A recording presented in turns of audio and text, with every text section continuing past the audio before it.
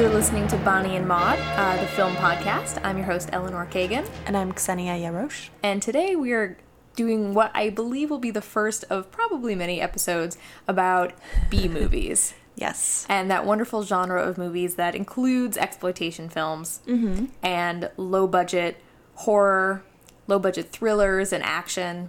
Sure. And films that are generally so bad that they're good. Yes, which is a specialty of mine since I co-write I Love Bad Movies.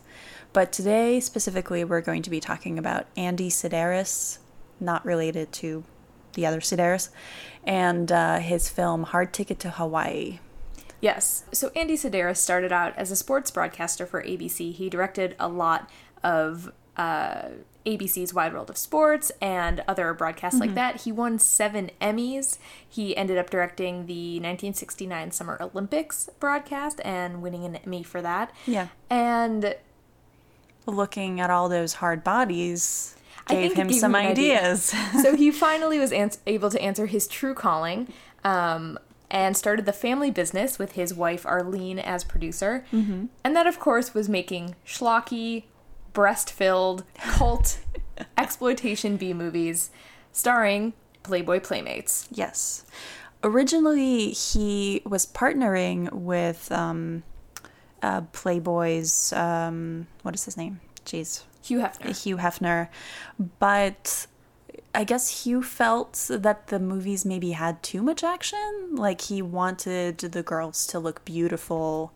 And as far as Sidaris' wife explained at a recent screening of Hard Ticket, I guess Andy wanted more action and he wanted them to look a little more rough than Hugh was comfortable with. So the partnership didn't work out, even though Andy continued to work with the Playmates. We should say this is in the 80s, and mostly he worked in the 80s. Yes. And his movies have this very 80s, tan, big hair, sculpted body feel. And that's, mostly came out because he filmed most of his films in, exotic locations in Hawaii, in California, in Malibu, all on location. I think Hawaii was a primary one. I think he was really fond of it. I wonder why. It looked beautiful and it allowed the ladies to take their clothes off. Exactly. So let's talk a bit about Hard Ticket to Hawaii. I think it comes in a period of Sidaris' films known as Bullets, Bombs, and Babes. And it also falls under the category of Girls with Guns, which is this subgenre of action films started in Hong Kong and Japan in the 50s and 60s. Sort of like an anime, manga genre. These tough women who like to F shit up and know a lot of martial arts, and that was sort of westernized in the 70s and 80s with exploitation films like La Femme Nikita, Foxy Brown. Tarantino borrows a lot from that for Kill Bill and Jackie Brown, and Sidaris is very much of this genre. You could even count something like Tomb Raider, Lara Croft, or Soderbergh's recent Haywire in this genre. It's basically showing... I mean, that's pretty broad. Well, yeah, I mean, it's showing this tough female protagonist, but at least in my opinion, she's still ultimately objectified by the viewers and the camera. So Hard Ticket, your thoughts? Well, let's just go over it briefly. There's not a huge story, but there is sort of a story that continues through a lot of Sidaris movies where it's primarily these two women who run Malachi Cargo, and which is a courier service. They fly planes, which is sort of impressive. They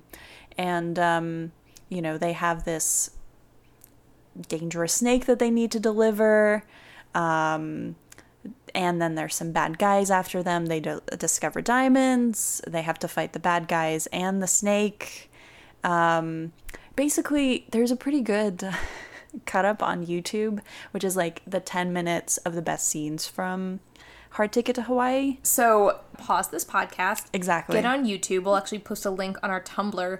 So watch this about 10 minutes, you said, and you'll know enough to be able to follow our conversation if you have not seen this movie or any of Sidaris' It shows films. the highlights. What it doesn't show is all the nudity.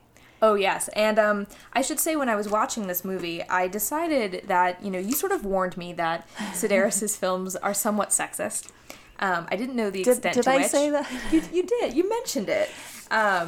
So I'm flipping through my notebook because what I decided to do was write down every instance of, like, some sort of objectifying or exploitative thing in the movie. And the first breasts are at 1 minute and 25 seconds into the film. Oh, yeah. And that's naked breasts. I mean, the first shot is of a bikini-clad woman getting out of water and having her way with her man. Yeah. Anyway, but the plot you were saying... Yeah, so these women... Oh, okay. I guess a key thing that is important throughout these movies is they work for the federal government, which they keep repeating, and I guess sort of explains why they're allowed to kill the bad guys, sort of. And in this case, the women work for the drug department. Yeah, I think they're undercover DEA agents. Yeah.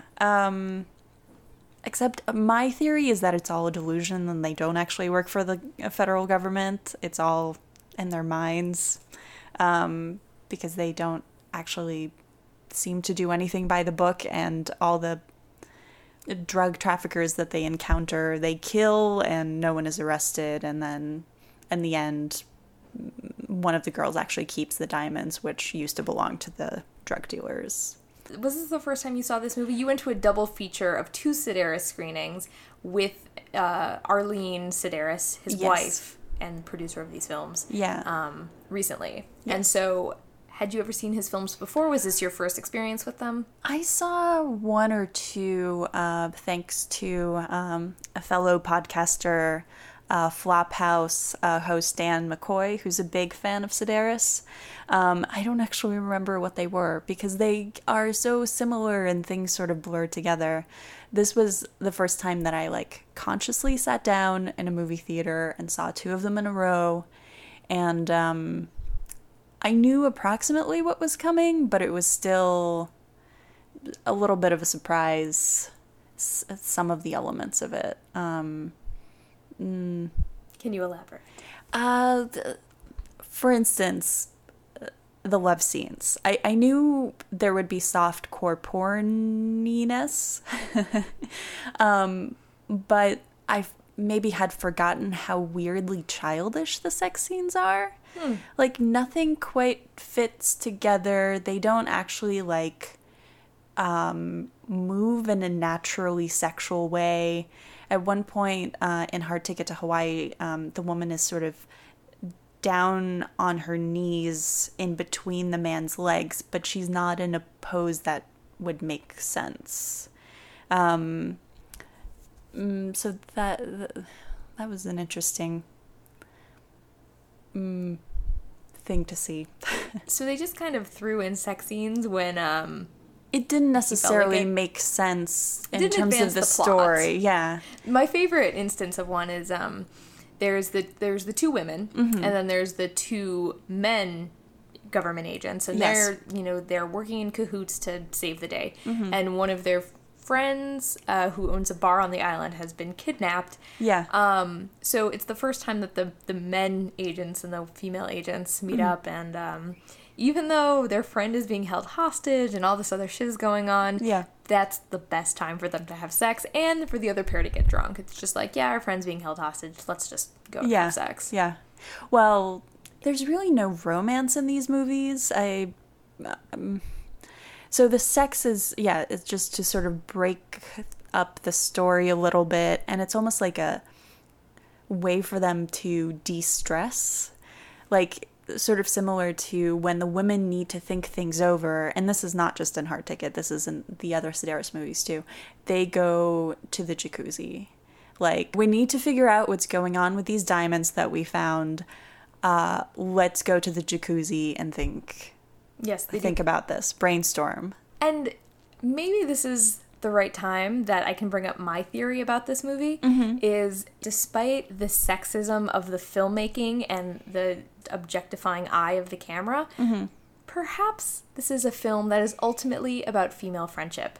because amazingly, it does pass the Bechdel test. That is two very characters, true. two female characters who are actually have developed characters, which is step one. They appear together in the same scene and interact, and their conversations they have are about things other than men. That is very true. It's about their work. It's about how to problem solve. There's one scene where one of the women shoots the bad guy in the face, and she feels really bad about it, and they notice that this photograph of her father, who I guess had been in the army, broke in the scuffle, and the other friend is telling her, no, your father would have been so proud of you that you took that shot. I love that moment. My father was the best agent this government ever had. You really miss him, don't you? Yeah. He died saving my life. You know, when I make mistakes like I did tonight, I feel like I'm betraying him. Donna, your dad will be proud of you. You hit that creep in the face with one shot. Not bad. And they're like building each other up, and, you know, even though they think best in the jacuzzi topless together, perhaps this film is ultimately about the strength of female friendship. I would agree with that. I do think Sedaris, as much as he loved, you know, showing breasts and big explosions, there are several instances of people using bazookas in this film. I think he did want these female characters to be empowered. You know, they fly planes, they know how to shoot guns, they know martial arts, and they often protect themselves. It's not like the male characters have to step in and save these women, which they do help occasionally, but there's also a recurring joke in Hard Ticket and some of the other films where the men have trouble using guns, which I think is sort of amusing. Right. And in the final, or the near final scene, it's one of the women who saves the day by fighting. Her name is Donna. We can give her a name. Yes. Donna is fighting with sort of the big bad henchman in her apartment. Maybe Tony Scott and Tarantino were looking at that when they conceived of the Patricia Arquette, James Gandolfini fight in True Romance, because it reminded me a lot of that scene. You know, the assassin comes to try to kill her, and she ultimately wins. Yeah. And kind of kicks ass. And the women are kind of badass in this movie. I mean, Yeah. I do want to reiterate that so much of this movie is extremely sexist. Most of the lines from most of the men are demeaning and making fun of women. There's that one line where it's a woman is walking away from what is about to be a murder, and the lead character says, "Hey, nice ass." But then again, she follows up with, "You too, Pilgrim." So, as sexist as this is, what I appreciate is it's pretty even-handed. The men are sort of the same level of, I don't know if bimbo is the right word, but kind of airheads as the ladies. Equal opportunity exploitation. Exactly. One character, this guy from the restaurant, who every line he says is just terrible. I wrote many of them down. Look at you two. Every shot a postcard. I'm gonna give you the best seat in the house. Oh, and where's that? You can sit right here on my face. Why? Is your nose bigger than your dick? To be fair, though, he's mocked and he's belittled. He's not supposed to be someone we admire. He's just someone who gets in the way and says these terrible things. It's not like he ends up with the lady at the end of the movie. He's this kind of pervert whom no one likes. True. So, yes, he says a lot of sexist things, and maybe that's almost like a way to get some of those lines out is through this icky character, but he's not someone we're supposed to admire. True.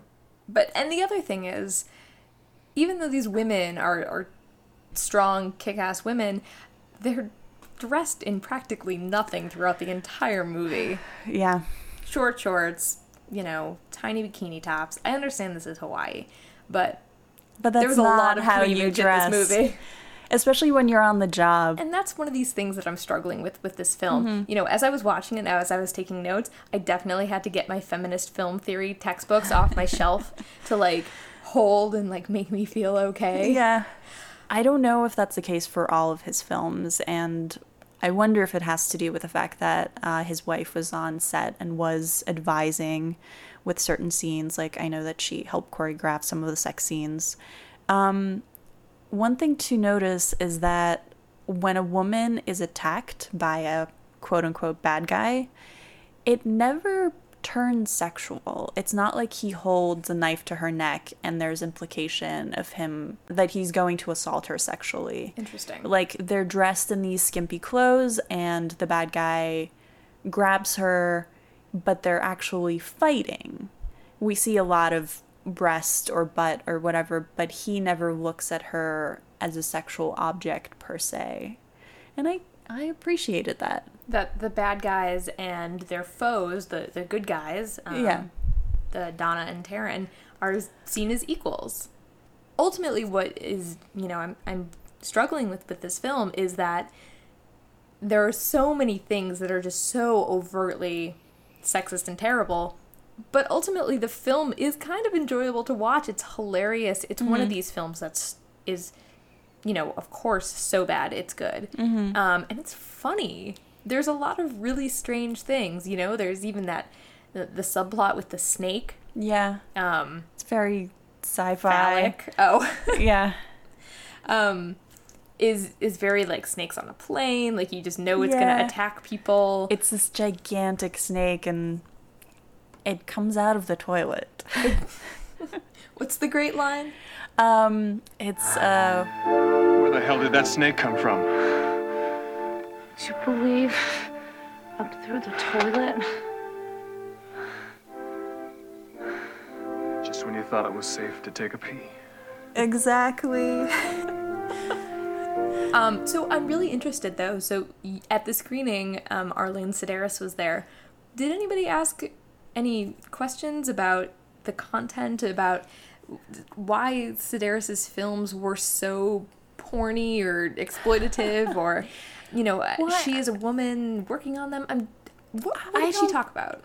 I don't think they quite saw it as exploitative, especially when the audience was primarily people who have loved these films for so long. I didn't want to, you know, be the downer.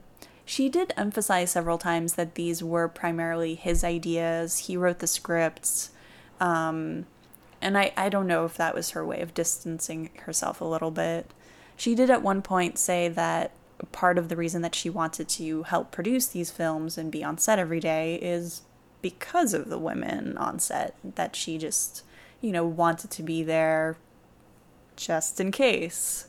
And one interesting line that she mentioned, which might be in other interviews, was Andy at one point said, you know, people look at the screen and they see breasts, but I see money. Which she didn't delve into, but is interesting to consider. Well, do we know how well these movies did in theaters? I don't. I know they have a huge cult status, and part of it is just because they were shown on HBO and Showtime so many times. And they were made for really low budget. Yeah. They don't look that bad for what they are. There are a fair amount of special effects. Yes, he's a big fan of model planes and model cars. Those come up in pretty much everything I've seen, which I guess is an interesting way of getting around bigger special effects. It's like, we use this remote control car to deliver this bomb instead of just, I don't know, something more elaborate. Who do you think makes up the main audience of Sedaris' fans? Men who, I, as far as I get the sense, it's just like boys who grew up watching this late night on Showtime. Mm-hmm. There's this sort of nostalgia for, before you could easily access pornography online, you could see glimpses of sometimes full shots of breasts. And I think they have that sort of affection of early adolescence. Yeah. Yeah, there's softcore, nudity, but nothing hardcore, nothing expressly pornographic, at least in this film. What was the other one you saw at the screening? Picasso Trigger. It has some of the same characters, same setting. We actually go back to the same restaurant.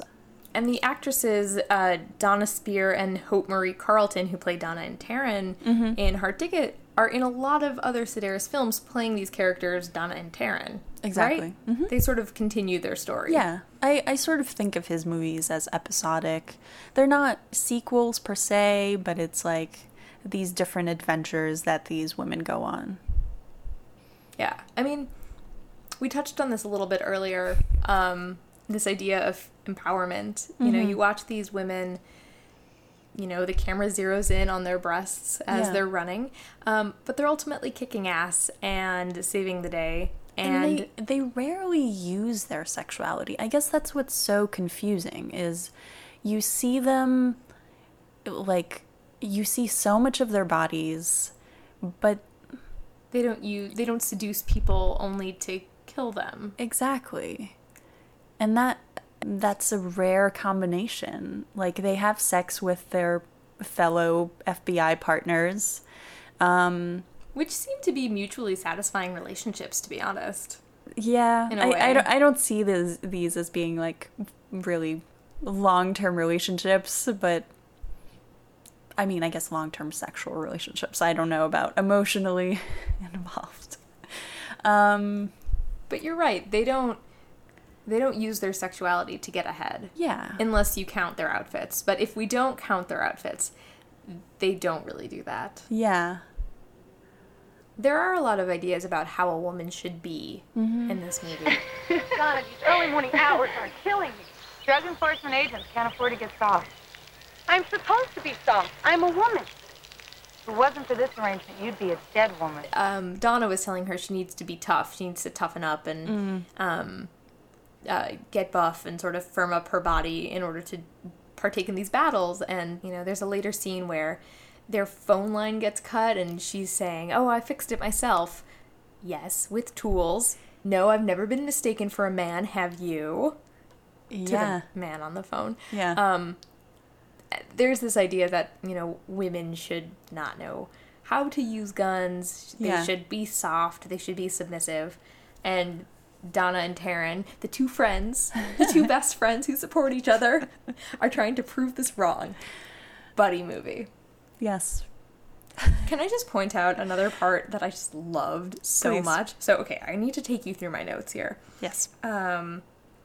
This woman gets out of the pool and meets Michelle, the bartender from the restaurant, in the ladies' room and says, Oh, yes. Michelle, look at you. You're losing your shape. You've got to exercise every day to keep these little puppies firm. Yes, I know. A healthy body and mind are very important. I see you're halfway there. Thanks. Keep firm, Michelle. Good breasts are a great asset. Well, thanks, honey. I needed that. "Is Michelle a drag queen?" And 2 seconds later, yes! The drag queen part of the story was pretty interesting. When we first see this character, we really zoom in on her face, and there's a lot of makeup, and I didn't know what that was about. Like, what is that supposed to indicate, that this person is hiding something? And I wasn't sure that she was a drag queen until then. It was revealed that Michelle is actually Michael, who's one of the henchmen. Yes. And Michael seems to enjoy it. And I don't think Sedaris invites the viewer to judge Michael for this.